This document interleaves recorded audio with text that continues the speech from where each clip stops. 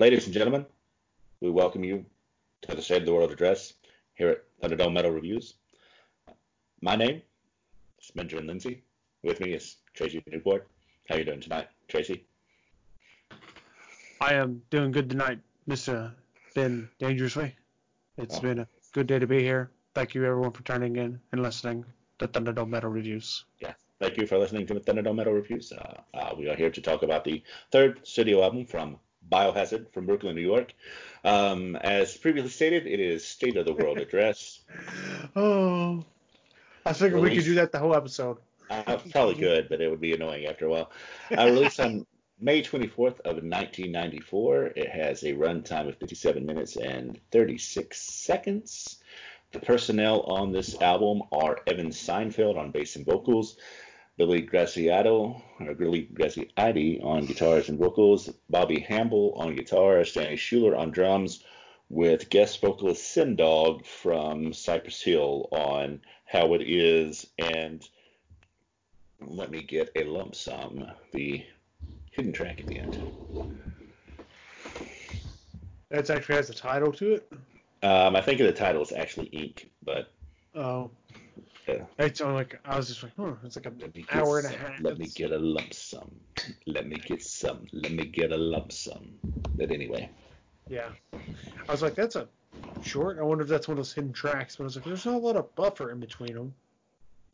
Because they reads from Love Denied right into it, you know? Well, yeah. On the actual CD, Love Denied ended at the 4-minute and 40-second mark, and then the hidden track kicked in at 4:54. So 14 seconds of silence, roughly. Huh. So maybe enough if you were just like, all right, I'm done. Next. But not really. Exactly. Next, but not really. Kind of hidden. It's like the... you can still see the doors there, the outline of it, and it's quite noticeable, but you're like, I don't quite know where the handle's at. Sure. So, this is my first time hearing this album. I would imagine so. I think it's my third Biohazard album. I'm surprised it's your third Biohazard album, considering I thought Urban Discipline was your first. It was, and during my relations, I ended up listening to their... which I found out a couple minutes before we started recording, was actually their first album, and they're self-titled. Okay. That night I sent you on the wrong side of the tracks lyrics. I was listening to their self-titled album, which I didn't know until I looked at Wikipedia. They had re-recorded wrong side of the tracks for... I was like, this song sounds familiar. Where have I heard it from? And I never realized it was on Urban Discipline and Biohazard. Yeah. So I was like, oh, I got a double dose of that. Okay, no wonder this song makes sense now. So this is my third Biohazard album. Okay. So I'm 3 for 3 in the early albums. And I know after this one, the original lineup of the band isn't together anymore, so you have all three of the original lineup. What happened? The lead guitarist quit after this album because of musical differences, quote unquote. He later rejoins like a decade later or something, but and this band has had all kinds of lineup changes. I think that's one of the reasons that they never quite were able to maintain the momentum that they had coming out of Urban Discipline into this album. It's because of the lineup changes and stuff. For example, Evan Seinfeld, the bassist and one of the two vocalists for it, starts acting and he's in Oz, and then he gets into porn, and then he, him and Billy, the other vocalist guitarist, kind of start several side projects. And even though they come together and record some albums that I'm a fan of anyway, Tracy hasn't heard them, so it would be unfair for me to say that he is or is not. Their energy is just diffused over various projects after this. Yeah. And you can kind of tell, listening to this album, I feel like Urban Discipline, even their self-titled, had a little more cohesiveness to it. I feel like, and maybe it's just, this album for me is, relatively solid and still it's got that Biohazard sound. It feels a little more scattershot in their approach to some of the songwriting. Interesting. I don't feel that way at all. What makes you say that? Well, it's just kind of thematic. Well, I don't say thematically, but like it just seems like the songs sounded more cohesive in those. I could just be imagining it now, but like we can listen to Urban Discipline and going from Punishment to the next song, like it all made sense. And then like some of them here, like you can kind of see where their more hip hop roots are bled into it more so than the other than it did on the other previous two albums, and they came much more noticed. And you also have like the guests from Cypress Hill in here, and like there's a couple parts in it that. I think I see where you're going now, and there have been reviewers, and I don't remember who they are off the top of my head right now, who said that this was an unintentional rap rock album. So not exactly nu metal, but kind of the forefather of nu metal, which we had kind of said about Urban Discipline, and this takes it a step further. I don't think that there is a conscious decision to make this more hip hop. I just think that, again, these guys are reflecting the streets and the neighborhoods that they grew up, and there is elements of hip hop there, and they're just incorporating that into the sound. Because the hidden track Ink that we talked about, that's basically a rap song. It's a cappella, but it's basically a rap song. The having Sin Dog and DJ Lethal on How It Is. There's a couple others songs where the way that the vocals are done are almost rap, but I didn't really see that as that much of a deviation from Urban Discipline, because these songs are still essentially about the street life and that they had talked about on Urban Discipline, where I see this kind of taking a step away from that is in, I think it's Remembered, the track where they're talking about, we want to give respect to the Vietnam veterans, and stuff of that at the time I ate up with a fucking spoon, and but it's kind of odd for a metal band. Yeah, I will say the first time I heard Remember, I was kind of like, I didn't expect this from these guys. And I will agree. I think that's part of it is like vocally, there is the singers do seem more rap style instead of like their hardcore that they seem to have on Urban Discipline.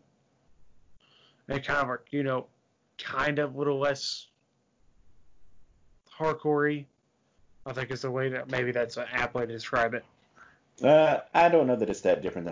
They got a little bit more rhythm, and if you want to say that that's more rappy than it was hardcore, okay. But to me, there wasn't that big a difference between the two. But again, that's just me. The rap influence, I believe, takes a much more stronger influence on this album than it did the other two. I will maybe that's what it is I've also never been a big fan of the early 90s hip hop. Like there's like one Tupac song I like, and outside of that, that's it. And so I think that is definitely bleeding through more so on this album than it did the other two. And their styles of like their mannerisms and how they're singing, I feel like, and how they've arranged some of the music to kind of like have more of a hip hop beat and kind of to go along with it is part of it. And I think that's where I'm getting at with like, I feel like the tonality shifted a little bit between the albums here. That is so interesting because there's only, like I said, really two songs that I can see that being the case. Of course, How It Is, which had Sin Dog on it, and then Ink, the hidden track. Because for the most of it, everything else still had the shouty, hardcore choruses and stuff like that. So, and that's two tracks out of what, 14? 15 if you count the hidden track. So, and maybe you're picking up on elements that I just don't those see, were your bread and butter as you're growing up, and you don't see much of that nowadays. No, I mean this is, and I think the comp when people hear rap metal is they think new metal, and this is not new metal by any means. No, this is. But it's also not, it's I, also not Rage Against the Machine either, which I would agree with you does incorporate much more hip hop elements and much more rapping vocals. but Um, I will say that listening to this album, I got a lot of body count. okay, yeah, I can kind of see that, Like, but I'm kind of getting a similar vibe into that. I see like the way it's written. Like, I feel like if you were to put Biohazard and body count within like, at least I've only heard one of those album by body count, so it's a very skewed viewpoint, and it's their last one they did that they released this year. So like you can see if you were to put them next to each other like on a genre place, like I feel like body count and Biohazard, this Biohazard especially would kind of incorporate similar lanes, and I feel like their Urban Discipline kind of had a little more punk base in there, was a maybe skewed a little more towards a different side. It wasn't as close to hip hop, but it still had its roots in there some, but it like wasn't exactly as close. okay. I mean, I don't agree with you necessarily, but I can't argue your point that that is what you were hearing. Because Body Count was much more rap than metal, especially in the stuff that was coming out at the same time as this. The new Body Count, okay, but we're also talking about something that came out in 2019 or Yeah, and 2020 that's why I'm as saying it's a opposed to very something that came out in 94. that's why I'm saying it's So, a very skewed viewpoint because my body count yeah, for that album is non-existent, right, right. and so I do say these guys look more at dealing and talking about their life and what they're dealing with and how life is going for them. Yeah, well, see, this is, and that's to me, it really is a grab bag. To this I will agree with you that it is a grab bag of different musical styles because it's essentially punk, hardcore with a little bit of hip hop mixed in. And I guess I don't notice the hip hop flavor as much as you did. Well, like I've grown up in the age of hip hop with Little John and Auto Tune. I'm not familiar with the uh hell, really the only hip hop guy that I even remotely closely like that is known more for his lyricism and writing with a little bit beats and less so, the production of it Sure. is Tech Nine. Like everybody else, like Tupac, Biggie, NWA, Ice Cube, like I have no experience with them. So what I think for you is what you grew up listening to, like It this is, yeah. amalgamation. And when we kind of had the discussion about when we did our top albums all time, is very much you could tell kind of the area you guys grew up in as opposed to like I could say the era silo I grew up in. Yeah, totally. I mean, and that's fair. And so I feel like well and so for me I'm kind of catching like okay this is it for me what I consider a metal style for you this is what I've been hearing since 1994 so Yeah, it's yeah, yeah. this is what I got on it and but the grab bag behind this is definitely there. I mean you got them talking about 5 blocks to the subway. I mean which in that time in New York 5 blocks to the Nicosia subway is probably not a very fun trip to take half the time. At least according to the song. Yeah, and then and I think for them, this is in a sense their state of the world, how they see the world, and how the world is around them. Oh, sure. Yeah. I mean, in that way, I think it's very much a continuation of Urban Discipline. Yeah. Um, it's a bit more ambitious than Urban Discipline, but the State of the World address, and let's just go ahead and transition and talking about songs. The aforementioned 5 blocks to the subway, State of the World address, Down for Life, Tales from the Hard Side, which is about you know this is what a life of crime is. If you want to have these things through a life of crime, this is what it's going to be like. Um, and it doesn't necessarily glorify it, which that description kind of made it sound like it did. But it's just, like, hey, you get carjacked. This is what happens. It talks about the racism and ethnic pride of these neighborhoods. It's like, this is my neighborhood. Who the fuck let you in? Um, in those things. And we also have pride, human animal, cornered, love denied, all these things that I think really are just a continuation of urban discipline. Yeah, and like you can look at it like in Veil Territory, they're talking like you're looking at that disparity there and the differences of like what I kind of gathered from listening to it is like the way, we talked about offline sometimes how Milwaukee is this super segregated city on purpose. And so, like, kind of those similar situations. And so this is very much more, I think, a microscope turned back towards their lives on the inside. And kind of like this is life on the streets from where we're at, not so much what you're getting out in the media, out in the world around you. Yep, inner city struggling motherfucking rat race can then pressure cooker that explodes in your face for sure, my man. You had that keyed up for a while. You're like, just lead me in. I got you on this one. But, I mean, you're definitely seeing them guys are examining their life. And it's kind of, we kind of talked about it, at this time where you had Burn My Eyes, Rage Against the Machine, John Blank.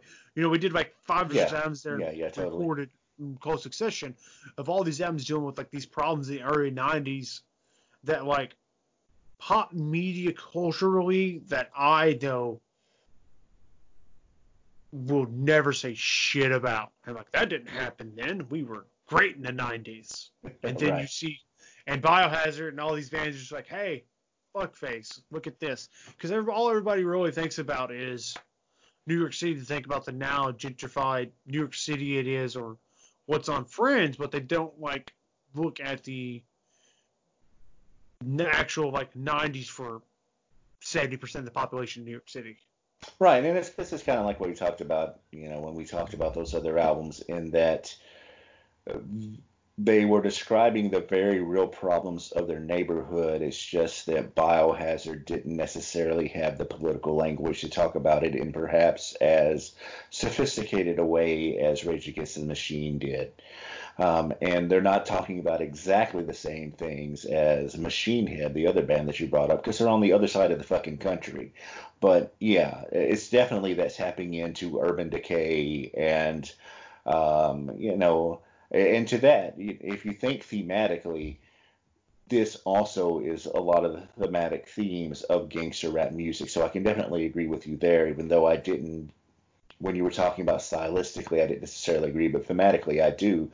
Because if you took these same lyrics and changed them up a little bit, they could be a gangster rap song talking about how drug dealing is fucking up the neighborhood and the violence on the streets and everything like that.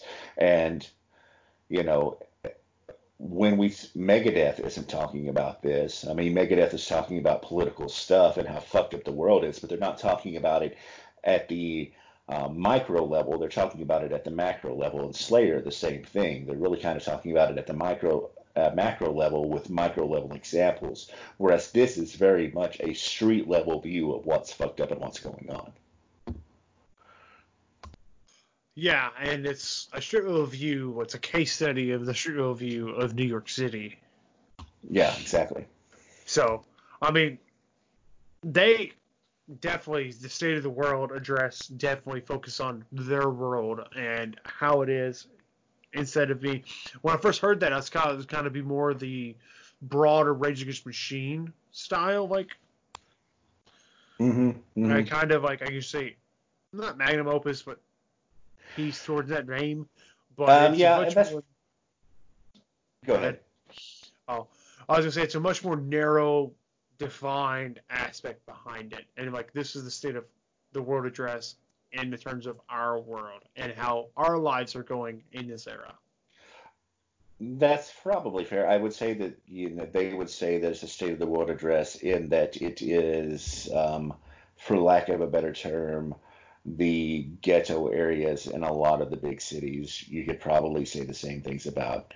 I would say that what they're singing about in Brooklyn, New York, probably applied to like Cabrini Green in Chicago, and the area that Machine Head, because the lyrics here aren't that far off from what Machine Head was doing. Um, so the Bay Area, I think that there is a broader application. It just doesn't. It's again more micro than macro level in that it's not the same thing as when um, fucking Countdown to Extinction, for example, which is talking about climate change, which really is a universal problem as opposed to the drug dealers and you're fucking having to walk 5 blocks to public transportation. Me and you both grew up in a place where public transportation is a joke at best. So, I mean, hell, in this area, public transportation didn't exist besides the odd taxi for drunk college students for the longest time, anyways. yeah. So, I mean, so we don't have those experiences of, well, I've got to walk 5 blocks to the subway. Hope I don't get shot on the way there because somebody wanted my money. Right, or when I get there, I need to stand away from everybody else just in case there's a fucking drive-by, so I don't get caught up in it. Yeah. Yeah. It's all keeping your head on a swivel. Right. But, I mean, overall, the album, I guess we can get into grades then. I kind of explain myself with that a little bit better. What do you want to before we grade it? Now, I'm cool with going ahead and grading if you want to, but did you have any tracks that you wanted to mention before we do that? Oh, well, like Fail Territory, 5 blocks to the subway. Love Denied is like this. It's interesting coming from the rest of the album, coming into that at the end where you have this nice soft opening kind of. A little bit calming. It's a little bit alarming as well. Yeah, that's kind of a throwback to a little heavier, but to some Black Sabbath stuff, where they'd have like the one kind of a semi-acoustic, happy-ish song on it. Yeah. Their introduction for Say the Word Address, the stuff titled, was pretty solid. Tales from the Hard Side, like, yeah, I agree. I actually didn't really care for much about how it is. I thought it was a little too over the top. But you live it like that, you die like this, Tracy. Come on now. Normally a cheesy kind of guy, but fair enough. Yeah, it's I would say that there are 14 tracks. I think a solid 8 to 9 of them I really like, and the others are just okay. Yeah. I don't, which I mean, that's probably kind of how I felt about Urban Discipline too. Yeah. But they are giving their listeners a lot of bang for their buck and shoehorning so fucking many tracks onto this album. So that actually brings me to something I was brought up, I think, before the podcast. It's kind of an interesting discussion point for how me and you both listen to music and kind of comparison. Because you were, when we talked about my navel gazing, here's your 4 tracks for an hour and a half, right. So we got that. And then the other side, flip side, you've got 14 tracks an hour.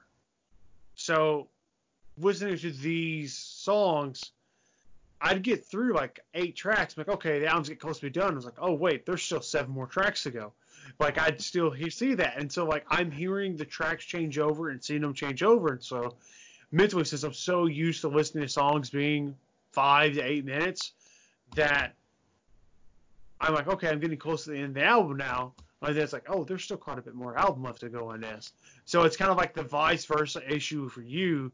It's where you're like, is this song done yet? It's been going on for a while. I'm like, this album feels like it's taking on for as many songs I've gone through on this.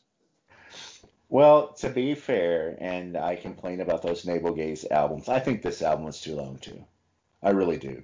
Oh. I think that they could have shaved, like I said, about 4 or 5 tracks off of this, and it would have made it a much stronger album, and probably would have had it come in somewhere between the 30 and 40-minute mark, which is where I would rather an album be. Yeah, not quite the Slayer all on one side of the tape deck recording, but well, to be fair, I mean, even Slayer only did that one time. Most of the other stuff was like 38 to 45 minutes. I wonder if that was a go or if they just kind of stumbled into that. Yeah, I don't know. That's a question you can ask them someday. I don't think I ever get to have the conversation with them. At least not all of them at once. Yeah, but I mean, you shoot a tweet to Kerry King or Tom Araya and see if they answer you. I have a better chance of getting an answer from Jeff Hanneman with an Ouija board, so I'll try my response there. Try that too, I guess. Did To you be honest. So I'll try my response that way. Okay. We'll see what's Jeff. How about that? Yeah. The answer's yes. Always yes. So yeah, man, let's go ahead and grade this thing. Alrighty. I'll go first. This is my first listen through. I gave. I'm gonna give it a B. I think I'm gonna give. I gave Urban Discipline a B as well, and this one's not quite a setting as well as Urban Discipline, but I think some of the tracks are setting a little bit better. Outside of Punishment, because Punishment, I mean, kind of hard to. But I think some of the tracks overall are setting better outside of Urban Discipline than this one. You know what I'm saying? I do know what you're saying.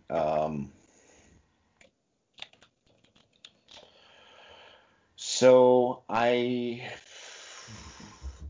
kind of agree with what you're saying in that I think Punishment is a better song than any of the individual songs on this, even though I think I like some of the individual tracks on here more than you. But I think that this is more consistent of an album. And I guess for that reason, I'm going to wind up coming in at the same grade that I gave Urban Discipline, and that I'm going to give this an A minus. Again, it's just too long. Although I do find it to be a cohesive album that kind of fits right into the mode that they were doing with Urban Discipline, there are some moments where it's like this doesn't quite seem to fit. And I really do wish that they had trimmed like 4 or 5 tracks off of it.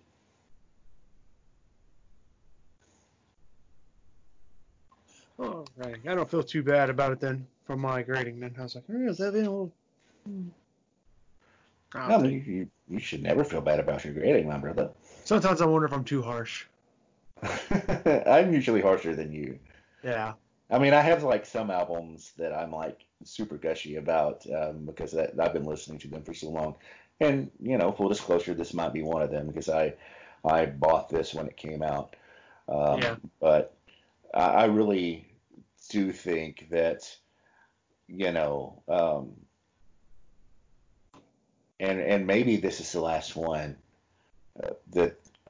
Although Metalio was really good too, and then some of the other stuff is good, and there's a couple of the Biohazard albums I haven't listened to. So, but as the last album with the classic lineup or the original lineup, I still see all the potential for this band that I saw in the early '90s.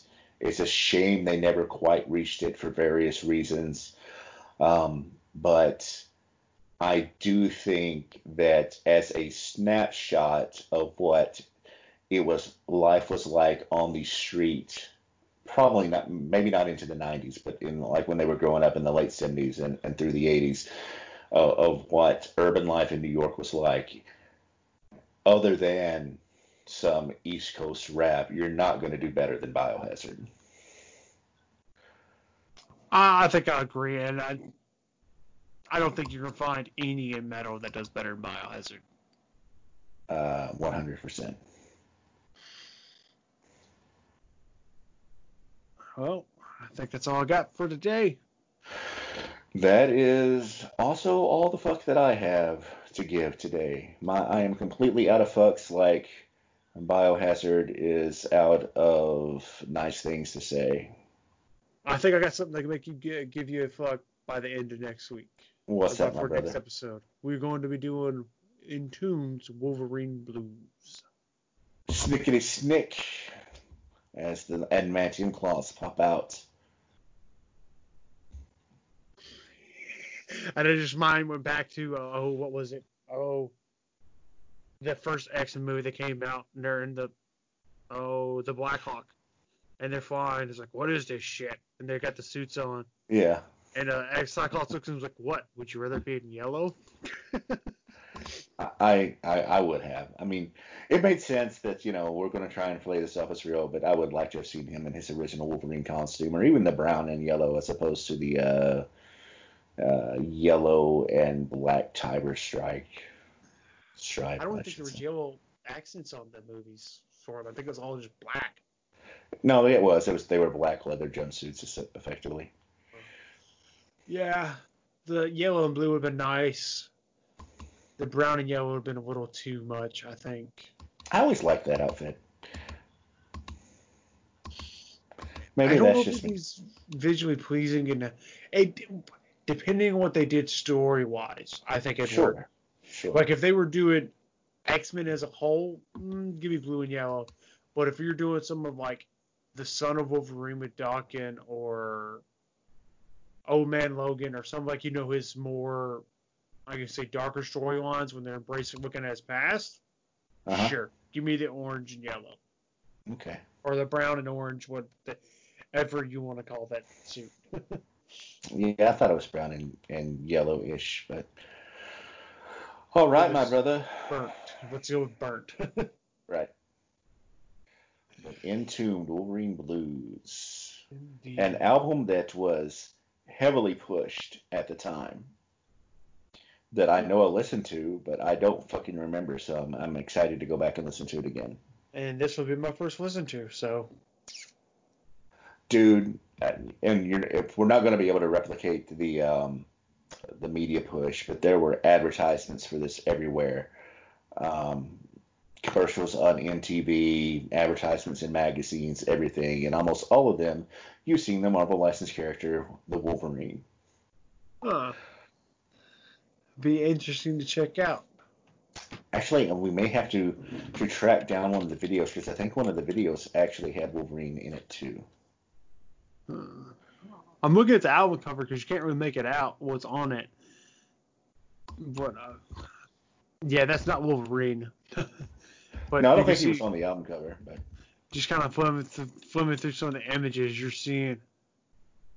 You're looking at all the Wolverine blue shit for it, so yeah, right. I could see it there. Alrighty, man. Well, maybe we can get some Hugh Jackman as a stand-in for a third on this, so he can talk about his namesake. This was way before Hugh Jackman was ever in consideration for Wolverine. All right, we'll get Claremont. I'll pull some strings. Right. Well, it reminds me, we'll get off here, guys. Ask you something. Okay. Well, you want to close this out then, my brother? Alrighty, ladies and gentlemen, thank you for tuning in this time, and come back and listen to us next time on Thunderdome Metal Reviews.